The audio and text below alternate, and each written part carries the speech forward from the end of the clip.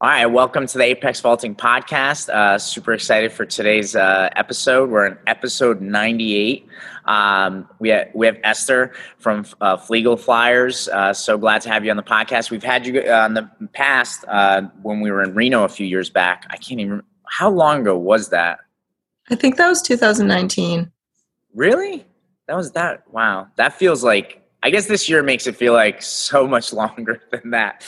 But yeah, so glad to have you back. I made a post about competing and practice, and I talked about how, in my view as a coach, what I always try to, the way I try to view practices should be harder, meets should be easier. Because if practice is as rigorous as you can make it and really work on some stuff, then meets should come rather easy. I mean, again, that's a quick post. I think there's a lot of things that you can unpack there and talk about some nuances. But what were your thoughts when you saw that post? I mean, it's definitely very, very deep. So practice-wise, at least when we work with kids, is when you think, right? And I think that's kind of what you were getting at as well. Like you're pushing kids, you're going, hey, what did you feel that time? Let's work on it. And you give them like 3 or 4 things to talk about, and then maybe choose 1 or 2 to focus on in the next jump, right? Right. But in a meet, generally speaking, you want them to just go. Right. And just go up a grip, move those standard, whatever, all those little adjustments. But then there's also that added element to it where when you're in that meet setting, sometimes, well, for instance, today, Matt was at a meet. I wasn't because I didn't want to go in and get tested. So luxuries of having 2 coaches. Yeah. So he went to a meet and we had a kid who had an amazing warm up, right? I'm sure we've all had those meets. Yeah. And he looked really good. It was like, sweet, things are finally coming together. And the bar goes up. And then, everything's sad and no heights are the worst things ever. Yeah. So I think that's a perfect example of how meets can be easier, but sometimes if you're not in the right frame of mind, or if you're just like, you haven't practiced that part of the experience of being an athlete and performing, right, meets can be so much worse. And as soon as you let anything get in your head, you're basically done unless you're scraping the floor to try to piece yourself back together. So it's very much both sides. It's really a big topic. Yeah. So I mean, a couple things that I was thinking about as you were talking. I think one, from the practice perspective, I always find it interesting. And give me your thoughts on this. I know a lot of people like to say, like, the blanket, like, oh, pole vaulter can only think about one thing at a time, like only give a person one focus. And I feel like, yes, I get that. Like, you obviously don't want to give like 10 technical corrections after a jump and try to have someone fix all 10. But the reason I sometimes push back against that, one of the things that I talk about at practice is like, all right, like I try to coach sequentially, in sequence, right? In order, 1, 2, 3, 4, 5, 6. And I'm like, you have to jump sequentially. When a vaulter comes down the runway, like, you have to have those sequences going off in your head as you run down the runway. Like, okay, the pole tips up. I'm starting to let it drop. I'm accelerating on the runway. I finish the plant. I jump up. I swing, turn, push off the pole, boom, right? Like, the way I always explain it to athletes is like, you can't necessarily think in words because words are too slow, right? But you have to have maybe some feelings or sounds associated with these sequences. Because the thing that I always do too is like, I'm like, look, let's step outside of the vault. Everybody always gets so, stuck in this pole vault bubble. We think like, well, yeah, how am I supposed to handle more than one thing on a jump? And it's like, well, how do you think a boxer does it? Right? Like, a boxer has to keep their hands up. They got to move their feet. They're throwing a feint. This guy throws a jab. They got, and then and then they're throwing patterns. And it's like, well, if that dude can do that, I think we can handle a little bit more, maybe, it's just, but the way of like programming it in your head and having those sequence of events unfold, on every jump, and kind of learning how to think as an athlete. Like, I don't know. I think that's something that I try to get across. I think that's super important. I mean, yeah, I feel like you have a bunch of thoughts. What do you think You're about an idiot. No, I'm just kidding. Well, like, the first thing that popped in my head was rhythm. I'm very much a rhythm person. So like, I I sometimes struggle with words, and if you're in the gym or field house or whatever with me, you'll notice that I just say like, nah, that just me. And somehow I communicated that to the kids, and I always said, I'm like, did you actually understand that? Because I don't know what I said. But I think that really resonates with me, because I'm very much a sequential coach as well. And honestly, sometimes my feedback will be literally like, that rhythm was off. Like, that felt weird, didn't it? You just got to make it feel smoother, you know? Yep. So I think that's definitely a big piece of it. That's very much similar for the both of us. I like that. Well, yeah, and even what you're saying about like feel, you know, like the Mm-hmm. feel is super important. Like even when we're trying to build awareness for a skill as a vault coach, you know, they have to be able to feel things. Like, did you feel that the pole moved faster? Did you feel that you swung faster, or did you feel that it slowed down? Because if an athlete can't develop awareness and feel for let's say just those variables, which I think those are huge. I mean, I'm sure you've seen this. I've seen this countless times, where it's like you go to a meet and you see a vaulter jumping who is not aware of pole speed, and you're like, oh, no, don't swing on that. You know, like you shouldn't swing on that jump. And I think that's the thing that we sometimes as vault coaches, we might take for granted. Like we get so hung up on like trying to teach a position. It's like, all right, I really want a monster drive knee on the next one, or I want that swing leg perfectly straight. And it's like, meanwhile, it's like, yeah, but is that athlete aware? Do they have feel for that pole speed and the swing speed? Are they aware of this? Because if not, they might provide you a great drive knee and they might end up in the box, you know, on that particular jump, you know? So it's like, I'd rather the person be more aware of that movement than exactly how it looks, you know? That's huge. I always think, just where is the energy going? So I try to explain things in that manner. Mm-hmm. That brought me to another, like, I don't know, rhetorical question. Like, how do you get a kid who doesn't get it to understand? What are like tools that you've used? Right? Like, how do you teach that? They're just like, I don't get it. Oh yeah. So I mean, I laugh because I feel like, so, and this will kind of bridge also some other topics that I wanted to touch upon anyway. But like, I think, you know, what I notice in the pole vault community, in the pole vault world, happening is we're in a shift where it's like we're going from this community that was largely just high school, just college, to a club system. And there are these like what I consider, and I hope no one finds this disrespectful what I'm about to say, but when I think about club coaches, I think about the true professional pole vault coaches. These are not some national coach that only work with the people that have already hit the B standard or something for some world competition. Like you're only working with the top of the top. It's like you have to work with every athlete that walks through your door. Yeah, and you have to brand new to right. And you have to figure out how to teach this sport and teach these skills. And like you said, how do you get this person to understand who's like, I don't get it. What do you mean? I'm sticking my leg out. I'm not. Yeah. And then you film them and you're like, you did it. You do it every time. I promise you, I'm watching. Yeah. Well, you know what's so funny is like even at the club when we do pole drops, right? And like everybody lines up. If you're a righty, I'm like, okay, stand right leg back, left leg forward. Make sure your toes, chest, hips are pointed forward, right? And inevitably, there's always someone with their back foot, their toe is pointed to the right. And I'm like, dude, your toes aren't straight. And they literally look at me like, you're a moron. My toes are straight. And then they look down like, oh. And then they move their foot.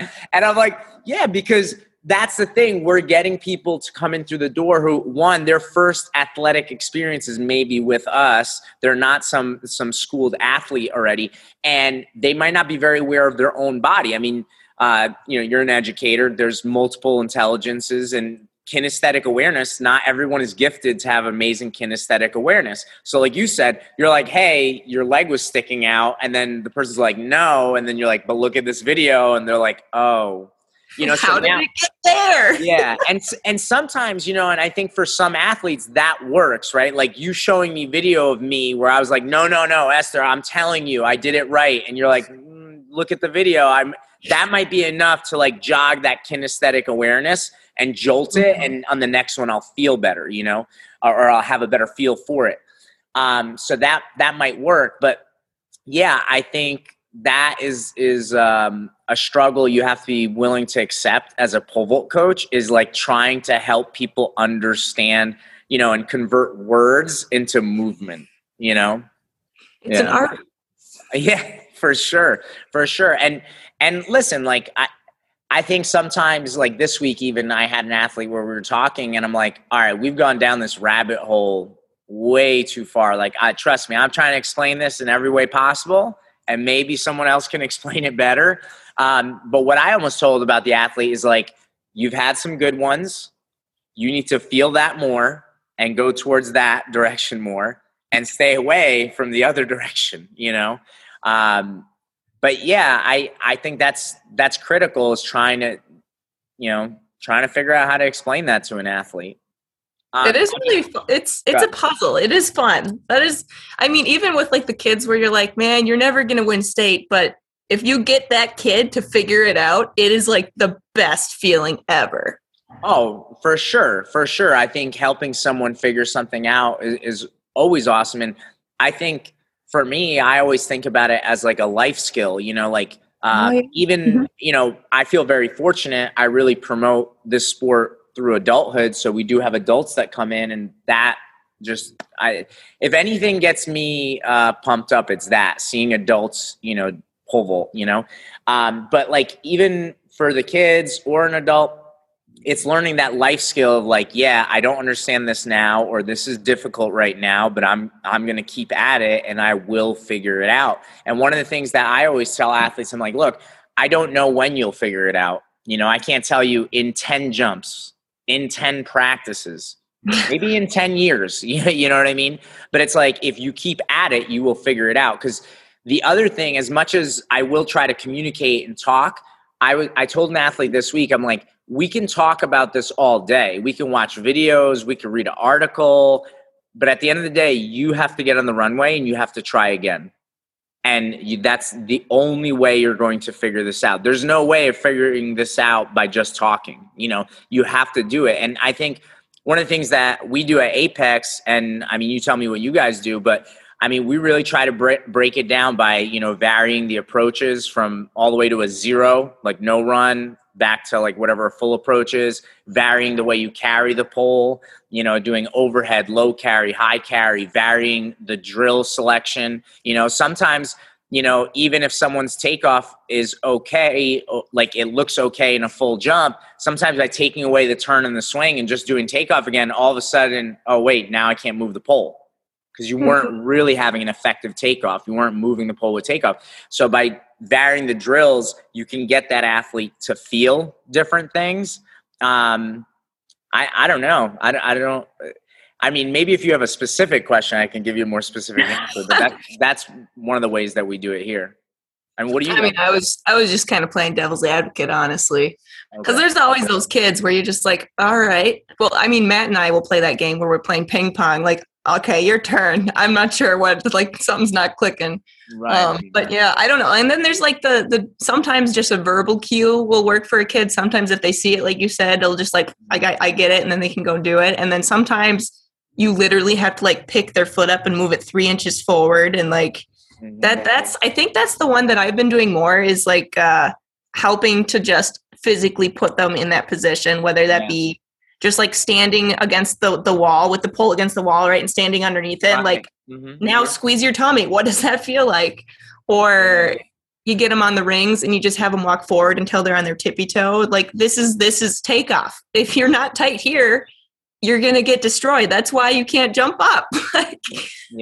So it's a fun puzzle. Yeah. Well, I think what you're bringing up too is like manipulating athletes physically. It's like, look, if somebody can't hold the pole properly just by looking at you pick it up, like you have to literally like move their elbows and move their wrists. And, it's like, I almost feel like sometimes when I'm going through that process with new athletes, I feel like it's like almost like they're puppets and you're the puppeteer, you're like, okay, got to move this string over here, but I think that's super important. And I think that's something that, again, like when you make the comparison to, let's say, older systems and coaches that were just already working with established vaulters, I think that's a big difference, is like you have to I almost tell people, it's like, you can't be lazy. Like, you have to be able to walk over to the athlete, literally put them where they need to be and be like, okay, do you feel that? That's different. Yeah, you got to keep this elbow down on the carry, whatever. And,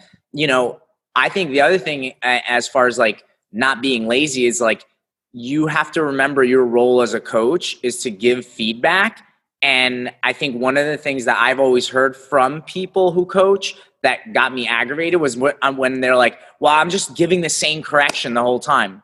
Good. Then keep giving it. Like, you need to do that. Like, right. Like if your athlete runs down and they flare out their elbow as they're doing the carry and flipping the pole and they get hit, you have to keep being like, hey, dude, your elbow was up. Like, you got elbow down, elbow down, elbow down. Like, and if it takes me saying that 1,000 times for you to get it right, well, then I'm going to say it 1,000 times. Like, that's my role. That's my job.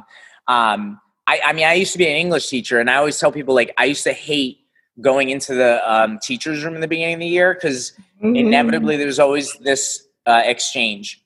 Oh my God, these kids don't know how to write.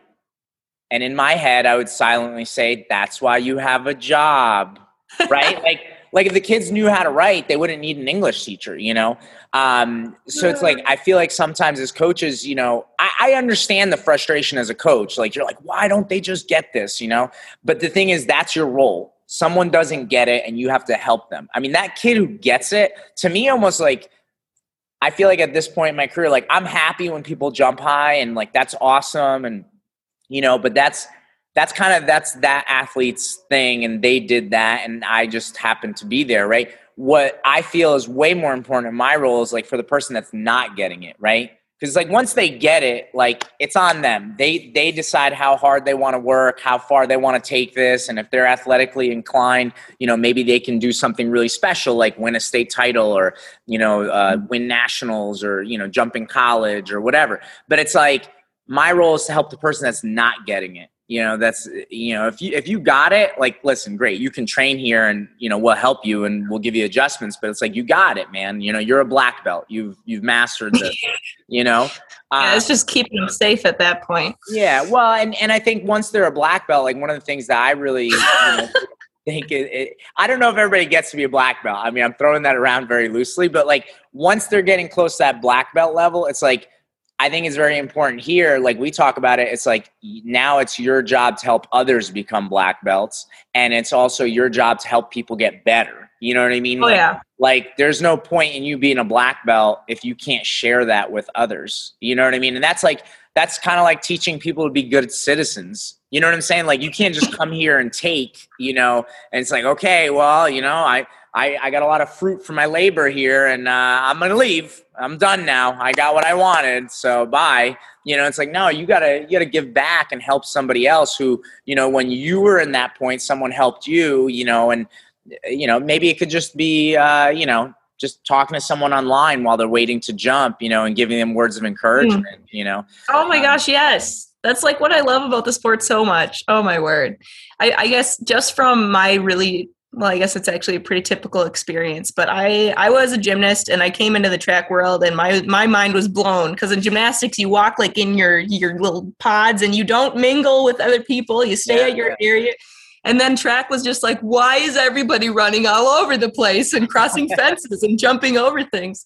Right. But I feel like there's also kind of that vibe with like just being on the runway where you're with your competitors. And I think that's similar with other field events. Races, I feel like, are a little more intense, but where you're there together, you're competing against each other, but with that like one person's up at a time scenario, it really opens the door to be a good person and to build those like communication skills and building more of a community rather than just like, I'm here to do my job and that's all that matters.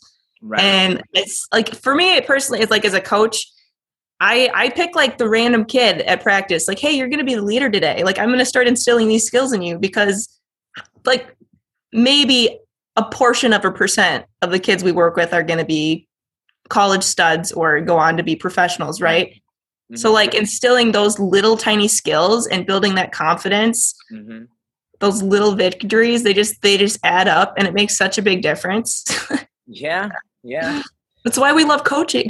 Yeah. No, it's Yeah, I totally agree. Like again, the sentiment that you're saying, it's like, yeah, a lot of people are not going to end up maybe getting a college scholarship, or a lot of people are not maybe going to go to the Olympics or something like that. But the thing is, this is still like an amazing sport. It's a great event. I think also, as an event, and especially a sport when it's early growing, people who maybe can't find a home somewhere else, they're finding that home here with pole vault, because I think there is something inviting about pole vault where you can learn these skills as long as you're landing on the mats, like, hey, that's awesome. Safe, yes. And we can keep building off of that, and you'll keep jumping higher and higher, and there's that level of like, okay, like it's your journey too, where it's like, okay, I'm trying to jump a little bit higher. I'm trying to jump a little bit higher. Now, if you jump high enough and that gets competitive, awesome. I think that's another aspect to it, which, going back to the original post that we were talking where were we? Yeah. So, I mean, going back to that original post, so in my viewpoint, and you brought this up, like, this is where it's like, I see practice being as like hard as possible, because as a coach, I have to challenge you and give you the drills and the progressions that are most difficult for you, right? It's like, let's say someone's like really good at their takeoff drill. It's like, cool, we don't have to do takeoff drill. We're going to work on your swing, or we're going to work on your turn, or we're going to work on your carry. Like, whatever you're not good at, that's what we're going to do. And we're going to spend a lot of time at practice where you're going to hear no, and then some kind of correction, right? And so I'm like, that should be super, super challenging, where it's like what you were bringing up, when you go to the meet, now we don't have to do that, right? Like, we did all the hard work, right? And now you go to the meet and you just display your skills, and we allow that to come out. I think what you're bringing up, like the challenge of competing, and we were talking about this a little bit before the podcast, so I'd love for you to expand.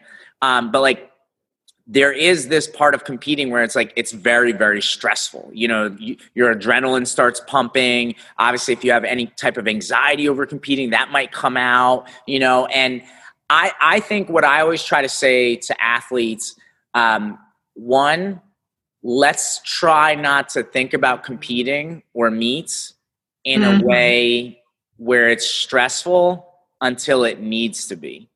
Right? Like if you're a beginner athlete, like you just start coming in, let's say you're like a little high school boy, you're a freshman, you weigh maybe 120 pounds, and you just jump like 9 feet. There's no reason to go to the meet and be stressed out, right? Like, I'm not going to be on top of that kid and be like, dude, listen, you got to clear this bar or else we lose the dual meet. It's like, why would I put that stress on this little freshman boy? It's like, if we lost the dual meet, like I'm sure we have a bunch of seniors that should have been able to do something in whatever they were supposed to do, but this kid is just trying to figure out how to pole vault, So I think when athletes are young, I think it's super important to try to let them know that, like, it's okay to fail. If you know height, I'll be there. If you PR, I'll be there, and everything in between. Like, it's okay. Let's just have fun at this early stage, right? Now, as a person starts to get better, I do think it makes sense. Like, let's say you're getting to, junior year, and now this kid's going to counties and they're supposed to be top 3.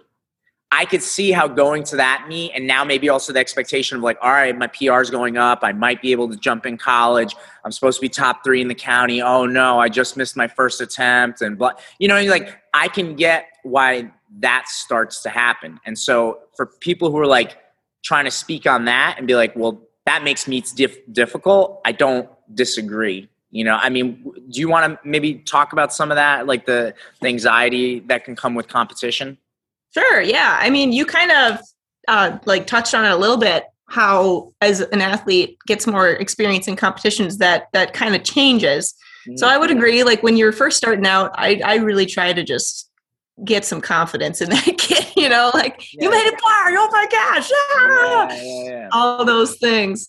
And then as you kind of just keep going, then I feel like they almost put the pressure on themselves, where it's like, I want to make the next bar, Right.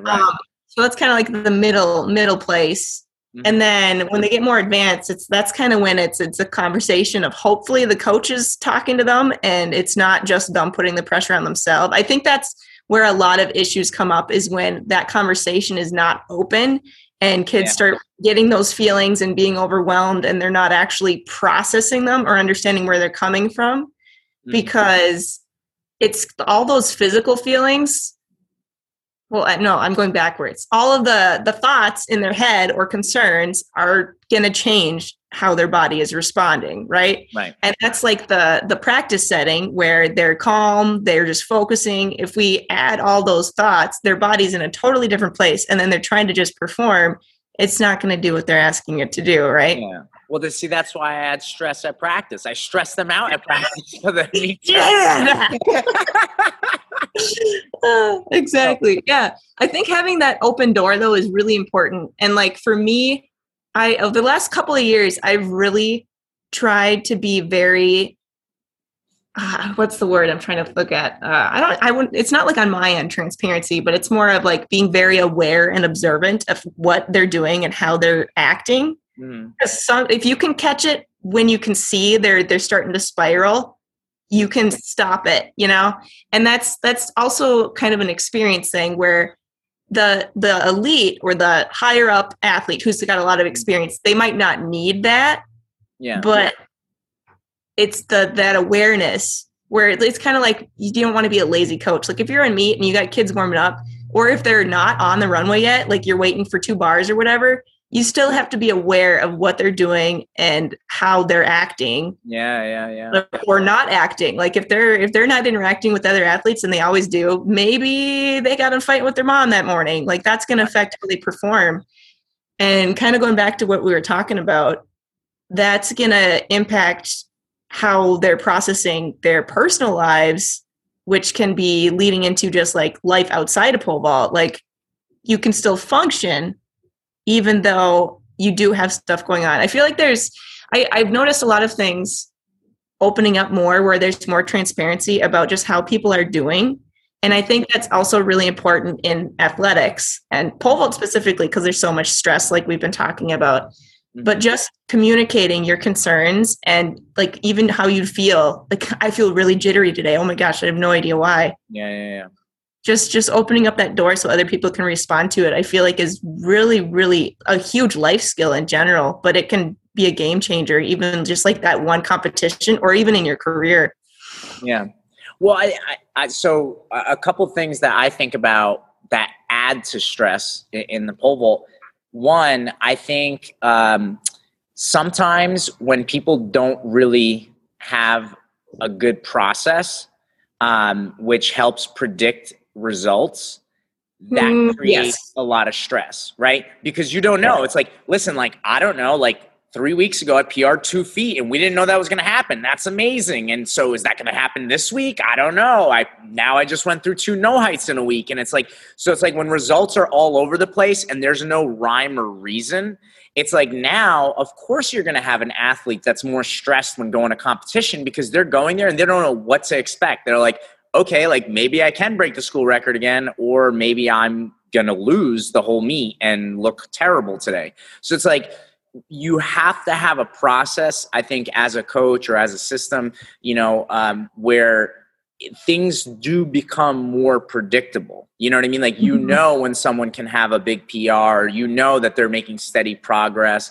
I kind of almost feel like unless someone's like brand new to your system, it's like that's when like the big PRs happen. But once someone's been in the system, unless they hit like a huge growth spurt or something like that, right? It's like it should kind of be slow and steady climb. Like, and I think being going back to something you said too, where being honest and open with athletes and being like, hey, I know your PR is 14, but like I heard you talking a lot about jumping 16, and that's I'm not saying that's impossible, but probably not going to happen. You know what I mean? Like, you're still on 14-foot poles. Like, let's see if we can get on 14.7s. Let's see if we can swing a little bit better. Let's get to 14.6 and 15 before we start talking about 16. And the thing is, like, I unfortunately think that there are a lot of people in the pole vault community that it's like they kind of want to sell people on these huge PRs. And so they will allow someone to think that they can do something that's probably not possible.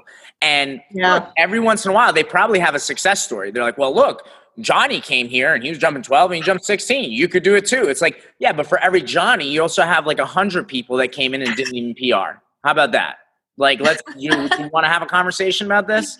you know, because it's like, so I think that's the thing, is like setting like, I think, realistic expectations for athletes, because if they have realistic expectations, they're a lot less likely to be stressed, right? Like if you promised me that I'm going to get a scholarship and that I'm going to PR 2 feet, and every meet that doesn't happen, I'm going to start getting stressed. And then it's going to be like, yeah, it's on you. Coach, you aren't performing. Yeah, but it's like, coach, what am I doing? Like, I don't understand. It's not happening, you know? And it's like, that's going to create a lot of stress. And so having those open and honest conversations, you know, it's like, I think that can help people understand, you know, I don't know. That made me think of, oh yeah. You gave me a segue. Okay. That made me think of like just growth mindset in general is not being fixated on the number, right? It's like all those little things, like I gripped the highest I've ever gripped, or my step was consistent today, or I got on the biggest pull I've ever, you know, all those little things, or like I didn't stick my leg out, you know, I didn't starfish over the bar. Right. All those little things. Yeah, you made like a foot below your PR, but what was the goal today, you know? So I feel like that it's for a lot of times for the kids that put a lot of pressure on themselves, I feel like just literally getting rid of that can help a lot. I actually have a kid who I don't know how they have so much pressure on themselves, but I'm just like, dude, what have I been telling you? I'm happy. And like they were telling me how they don't want to let everybody down. And I was like, who are you letting down? Who's telling you this? Like, this is the expectation. You're showing up every day and you're working hard. And I'm telling you that I'm happy. Like, you shouldn't be disappointed with yourself. I wanted you to PR today too, but you did 7 other things that were fantastic. That's progress. That's success. So what is the definition of success? Like, I don't know. I find that really interesting how kids can get so wound up in it. And it's like, winning is not what it's about. It's about growth. And if you can find those pieces of growth, you're winning. Like, it's just, you got to twist the dial. Yeah. So like, I think what you bring up that's important too is like, people need to realize there's like more than one way to like quote unquote win. Like, obviously, like I'm a competitive guy, like winning meets and people. Yeah. I'm a little crazy myself. But like, there's more than one way to win. And I think some of the things that some athletes need to understand is like, one, sometimes, you know, that meet schedule of like, you know, a meet every single week, at least one. And sometimes it's 2 or 3 if they have dual meets, right? That's not really conducive for PRing every single meet. You know what I mean? Like, that's just not going to be possible. We don't all get to set 1 centimeter high. Right. And so that's one thing that people need to realize. You know, it's like talking about like realistic goals. And then, like you said, it's like, well, there's more than one way to win. Like, you know what? Maybe you set 4 left PR or 5 left PR, or like you said, like maybe you did get on that next pull up, or whatever the case may be, but something else that is an indicator in the process that, yeah, you are heading towards a PR, that you are getting better, you are improving. And you know what? I think also on the opposite end of the spectrum, athletes need to start to realize, okay, maybe you didn't get on your normal polls today. Maybe your mid-mark moved up. Maybe, you know, you did jump a little bit lower. Well, that's an indicator that, yeah, something is wrong. Well, what's wrong? Let's talk about that, you know, and what's leading us to go in this opposite direction. And I think even just having athletes understand that you've made choices which have led to this direction, whether that's maybe not training as hard or, you know, choosing other priorities, you know, and it's like, and that's okay, but now you have to live with those choices. Right? I think you made a post not too long ago too about ego, didn't you? Oh yeah, so I mean, it's like totally ties into this. Like, yeah, so you wanted to stay on that pole, and this is where we are. Right. Yeah, I said, you know, it's like there's that pole that we can just barely get into the pit, and then if you check your ego, which is probably 3 to 6 inches down or 5 to 10 pounds down, is that pole you can actually pole vault on. You know, and so that's something that's really big, because sometimes we chase those numbers, and it's like, yes, if you get on the next pole, you should PR. But that's if you can actually get on it, not just like get into the pit, but like swing and turn and, you know, do the whole pole vault thing. Yeah. And I think also just we can bounce back to this. But you mentioned like the kid who was like, oh, I just don't want to let anybody down, you know? And I think the big thing there too is like having conversations with athletes where it's like, listen, like, yeah, you know, sometimes parents have expectations, you know, but sometimes those expectations may not be realistic, or maybe also the parents don't understand the process or the time it's going to take to reach those expectations. And the thing is, like, no matter what, whether it's a parent, sometimes it's a head coach, right? Like, you know, as head coaches, we get kids that are, you know, jumping for their high school, and there could be a head coach that just like puts a lot of pressure on a kid. Like, listen, like, we need to win counties. So that means you need to PR in the pole vault. And if you don't do that, you're going to let us down as a team. And it's like, well, first of all, that's fine. If you let the team down, you let the team down. If you're trying your best, that's all you can do, you know? And we have to just live with that, be happy with that. And if your head coach is going to be unreasonable and be pissed, that's his problem, not yours, you know? And I think that's something that's really important too. Like, going back to like life lessons, like trying to teach athletes that it's like, that's okay. Like, sometimes people are not going to maybe be happy with your performance. And you're going to have to be okay with that. That's just it. I know even for me as a coach, like I've told people over the years, it's like, listen, like, I'm trying my absolute best. You know, am I the best pole vault coach in the world? Probably not. And if you're not happy with my best, you're more than welcome to go search for someone else's best. But, you know, I'm literally trying my best, you know, and I apologize if that's not good enough, you know? But that's something that even athletes need to learn, which, again, I think going back to like stress and anxiety and how people handle meets as an example, it's like those are things that can help people handle meets much more, you know, because now that takes the stress away. You know, again, I think that one of the biggest things that I do as a coach to try to make meets less stressful is I remind athletes, I'm like, listen, I don't want you to feel any pressure about me going to your meet. I know you might think it's like, because I've driven as far as like 12 hours for meets, you know, and it's like I've had athletes like, oh my God, you're coming all the way from my meet and there's nobody else from the club here. And I'm like, that's okay. You know, this is part of the process. I'm supposed to go to meets. And sometimes those meets don't turn out so well, but that's okay. That's part of the process, you know? That's a really good example. Wow. Yeah. Oh gosh, that happened to one of our high jumpers this year. They felt really bad. It's like, dude, it's okay. Yeah. This is just track. We love track, but it's just track. Yeah, it's crazy. Like, I don't know. I wonder. I mean, I'm young. Like, I've only been coaching seriously for like 6-7 years, which is like so weird. Like, I feel like such a baby, but I really wonder how much the last like 10-20 years have affected kids and how that pressure just creeps up on them. Do you have any input? I don't know. I mean, you're not super old either. Yeah. You got a couple of them on me. I know that. But yeah. I actually just turned 40 this past December. Yeah, it's pretty crazy. But 12 years older than me. So, yeah, I don't know. I mean, like, I think there's good and bad with everything. Like, I know when people talk about like social media as an example, you know, I think obviously there's the negatives that everybody talks about, like everybody's trying to one up each other and show off. And, you know, obviously there's like cyberbullying and stuff like that. But I also think that with social media, there is some parts of it that it's like, it becomes more transparent. You know, it's like, it's easier to bring up like, dude, remember that kid that you thought was so awesome? How come he didn't post after his no height? Yeah. You know what I mean? Like, it's like, dude, everybody has bad days. Everybody has bad days. You know what I mean? They just happen to post their good days. Right. You know what I mean? Because it's like, and I even talk about it, you know, as far as Apex. I mean, once in a while, I do try to put like, let's say something that's like a little bit real. Like, I remember one time posting about a kid who pulled his hamstring at States, and we were doing an 8 left approach. And, you know, I wrote, I felt kind of responsible. Like, maybe I should have just kept him at a 7, you know what I mean? Like, whatever. And, you know, I mean, listen, you're never going to, you know, get rid of every bad day. Like, there's no way to make a plan 100% foolproof. But, you know, it's still, I wanted to post about it. But even me, I mean, like, a lot of the stuff that we post at Apex, I mean, it's either the podcast or something like that. And obviously prior to COVID, I would post more stuff about practice and stuff like that.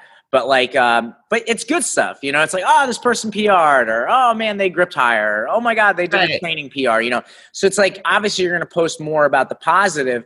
But I think you just have to remind athletes that that's what's on social media. That's not actual reality, and I think the more you can remind people about that, the better. I think also being open and honest during training. Like, I always tell this story. I've had Lily Brown on the podcast. She's in college now. But when she was in high school, she had this infamous Christmas Eve practice. Her and one of her training partners, they were in the same county. The other girl was like 1 grade younger. It was Lily's senior year, and they were having Christmas Eve practice, and just, Lily was kind of enjoying senior year too much. And, they were practicing together, and I pulled Lily aside and I said, you see that? Like, you see Sydney's jump? That's going to beat you in a month. Figure it out. And she held back the tears. She came to practice upset for 2-3 weeks. She did lose at counties by an attempt. And then the next week she PR'd. But she talked about it on the podcast too. And it was when I think if you're doing your best as a coach and you're being as honest and transparent as possible, there's stuff where, whether it's social media, their interactions at school and this and that, where, I think, Lily will openly talk about this. She appreciated the fact that I gave her that warning, of hey, you're not doing everything that you can.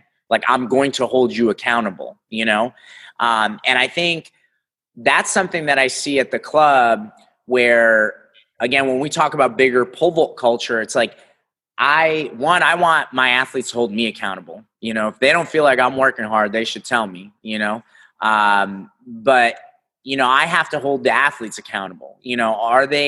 Are their expectations meeting reality? Meaning, you think you're going to PR, but I've been watching you dip out on training. You finish one session and you dip out on training, or, we're trying to figure out this drill and you're kind of going through the motions, So it's like, if you expect a PR, well, your reality is not matching that expectation, I think if you can be honest as a coach and hold people accountable and be honest, where I think that's not always happening in other settings in children's lives. You know what I mean?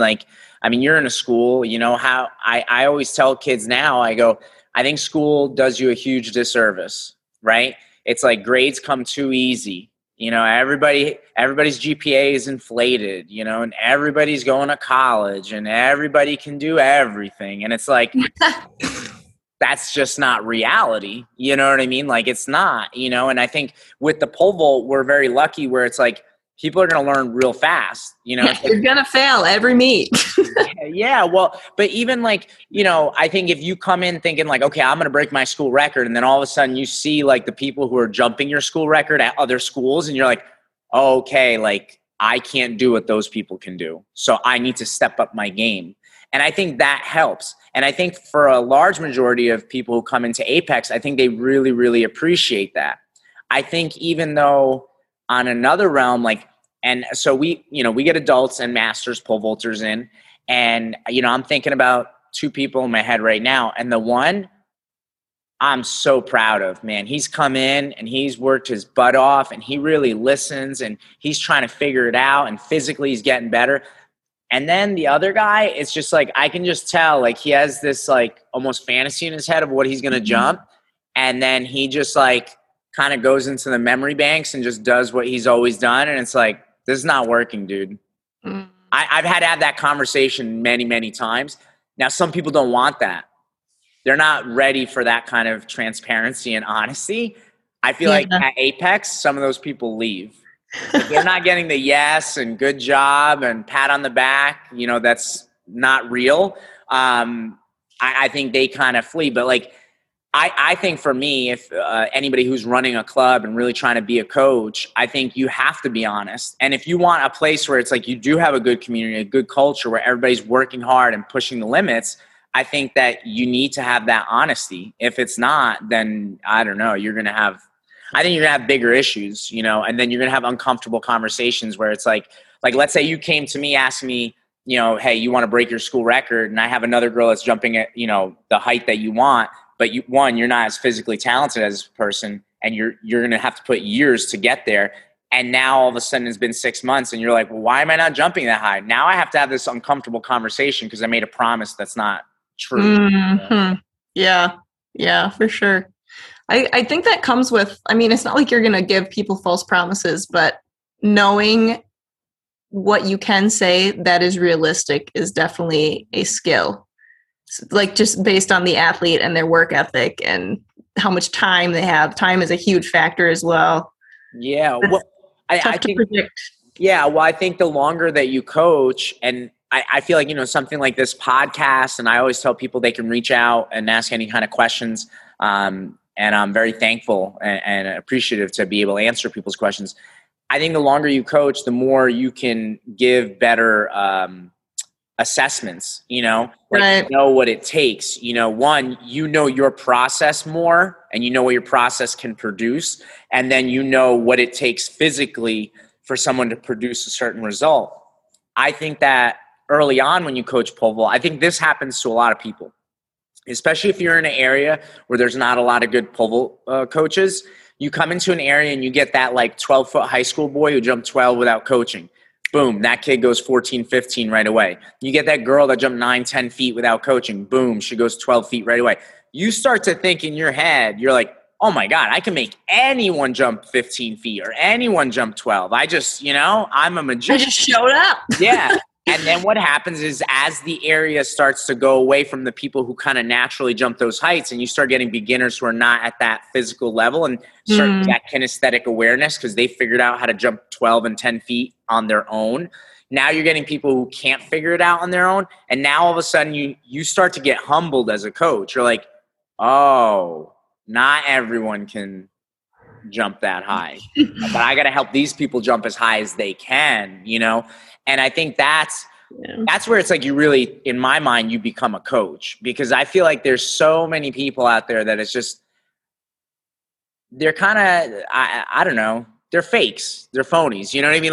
Like someone who just keeps talking about some stud athlete and talking about oh, everybody should be able to do X, Y, and Z. It's like, okay, thanks, man. Do you want to come in on a Sunday? You can coach my Sunday sessions. Let me know how that goes. Tell me what you think of those kids. Yeah. And it's like, I think that's the thing. So I don't know. Yeah. Man, we've talked about a lot of things. I love talking about random brain pole vault. Yeah. Well, let me ask you one last thing then, because I know we've been on for a while. But I know before we went on, we started talking about equipment. I want to know your opinion. Where do you feel pole vault equipment is going? What needs to happen pole vault equipment wise? Because I think as it starts to grow, and it's not just high schools and colleges that are purchasing stuff, what do you feel like are the needs in the next 5-10 years in the pole vault community out of equipment? What are people looking for? What do they want? Do we need Bluetooth speakers on poles? What's the next thing? Waterproof. You don't have waterproof poles yet, right? Oh, gosh. Yeah, I mean, especially for beginners, I think one of the biggest things is certain athletes don't need anything fancy, right? And the price does not reflect that. I feel like that's pretty much straight and cut across the board. And that's like when you're first getting into it, you don't need a big price tag either. So that's honestly something that is kind of frustrating. Mm-hmm. And as someone who sells poles and sells equipment, I'm always I always feel a little guilty about it. It's just I want you to be successful and I want you to have everything you can. And one of the things that we try to do is just make sure we get people the right equipment. We're not going to just sell them anything, make sure it fits into their line and stuff. So that's something that we can try to help remedy it. But yeah, I don't know. That's definitely a big topic. And for such a small sport, right? It's very specific. Yeah. It's a big topic. And like you were saying, we don't have schools and high schools and universities that are just going to cover the bill necessarily across the board. It's either at least 50-50. I don't really know Well, I'd be curious to know what that stat is actually. Yeah, that is interesting. I mean, if we looked at polls, like where are the polls? Are they with high schools and colleges or with clubs? And you might be right. I mean, maybe that number now might be 50-50 because how many schools, like how many high schools out there have maybe 5-10 polls and that's it? You know what I mean? They've been surviving with that. Maybe even less. I feel like there's a lot with far less, like 3 maybe. Right. Whereas like I feel like any pole vaulting club probably has at least 50 poles. You know what I mean? I almost think about it like kind of the strength and conditioning world because just like pole vaulting, like, you know, most strength and conditioning coaches were at the college level, you know, so they weren't actually buying equipment out of their own pocket. So it was like, there was literally like maybe like 3 companies that made squat racks at one point, you know? So it was like, that was it. You buy a squat rack. There was no options. Whereas like now in the strength and conditioning world, because there's so many more private gyms, people even have equipment at home. So it's like now there's just a huge lineup of like, you can get your bare bones squat rack for like $1,000, maybe less, all the way up to like a 10 grand squat rack, which is like with all the bells and whistles and, you know, you can have a world record broken on that, you know. It's like a playground. I almost feel like with pole vaulting, we need to see the same thing, you know. I'm sure you guys have come across this. I've talked about this issue with some other people, but like, you know, the pits a couple of years ago became a little bit harder, you know. And it's like, to me, I'm like, okay, I don't know who at the IAAF or whatever decided that the pits need to be stiffer. And I'm sure that at the Olympic level, some 225-pound decathlete, you know, maybe he bottomed out at the Olympics. But it's like, we have pole vaulting clubs where it's like, you have little middle school kids jumping on these pits. They don't need to be of the stiffness of concrete. Like, we can make a softer version, you know what I mean? And I think there should be like, so many different options. There should be stiffness options, size options. You know what I mean? Like there's just a whole slew of things that I think can go in that could maybe provide more economical choices as far as the pits. And then even the poles. Like there's got to be a way to make a cheaper pole because like you said, for someone who's just getting into it, I think even like early lines at pole vaulting clubs, I don't know that like, you know, do you need, you know, a 10-foot pole to be a carbon? You know, like, do you need, you know, does it need to be the fanciest fiberglass? Like, I don't know. There's probably something else, you know. But yeah, I'm hopeful that as we continue, maybe there will be more options, you know. I hope so. Yeah. I mean, I think the big factor is just growth. So I'm really hoping that our sport can grow more and more. I hadn't really thought about that concept of having more variety in like, I don't even know how to describe what you said, but like, that's a really good point. Yeah. That different variation. And I mean, we're always going to have our hands tied with like the rules and what is mandatory. Sure. And I mean, obviously that's not something that we can fight from a coaching standpoint necessarily, but right. I definitely feel like having more variation and accessibility is needed for sure. Right. Because I mean, this whole time we've been talking about how helpful and beneficial pole vaulting is just as a sport, like to build character and to help kids to develop and be able to be like full grown, high functioning adults. Right. So like, there's a lot of value in that, but allowing it to happen safely more is definitely the direction that I think we need to go. Yeah, for sure. Is there anything else you'd like to go over? Oh boy, crickets in my head. You made me nervous. I'm going to go with not right now, but I'm sure I will bother you at some other time. Okay. Well, so for anybody who's listening to the podcast, if they want to reach out to you guys, what's the best way to reach out to you guys? And is there any maybe social media you want to promote? Probably just Instagram. We have a website and stuff, but I'll be honest, I'm not on there nearly as much. But Instagram, I'm on there pretty regularly. I check it daily. So that's Fleigle's Flyers. That's it. There we go. Yeah. FLEIGLES Flyers, FLYERS. Yeah. Awesome. Well, for everybody watching or listening, thank you for joining us for episode 98.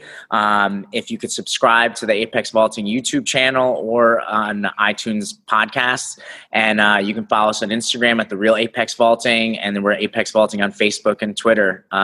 Thanks for listening, everybody. Thanks for joining us, Esther. Yeah.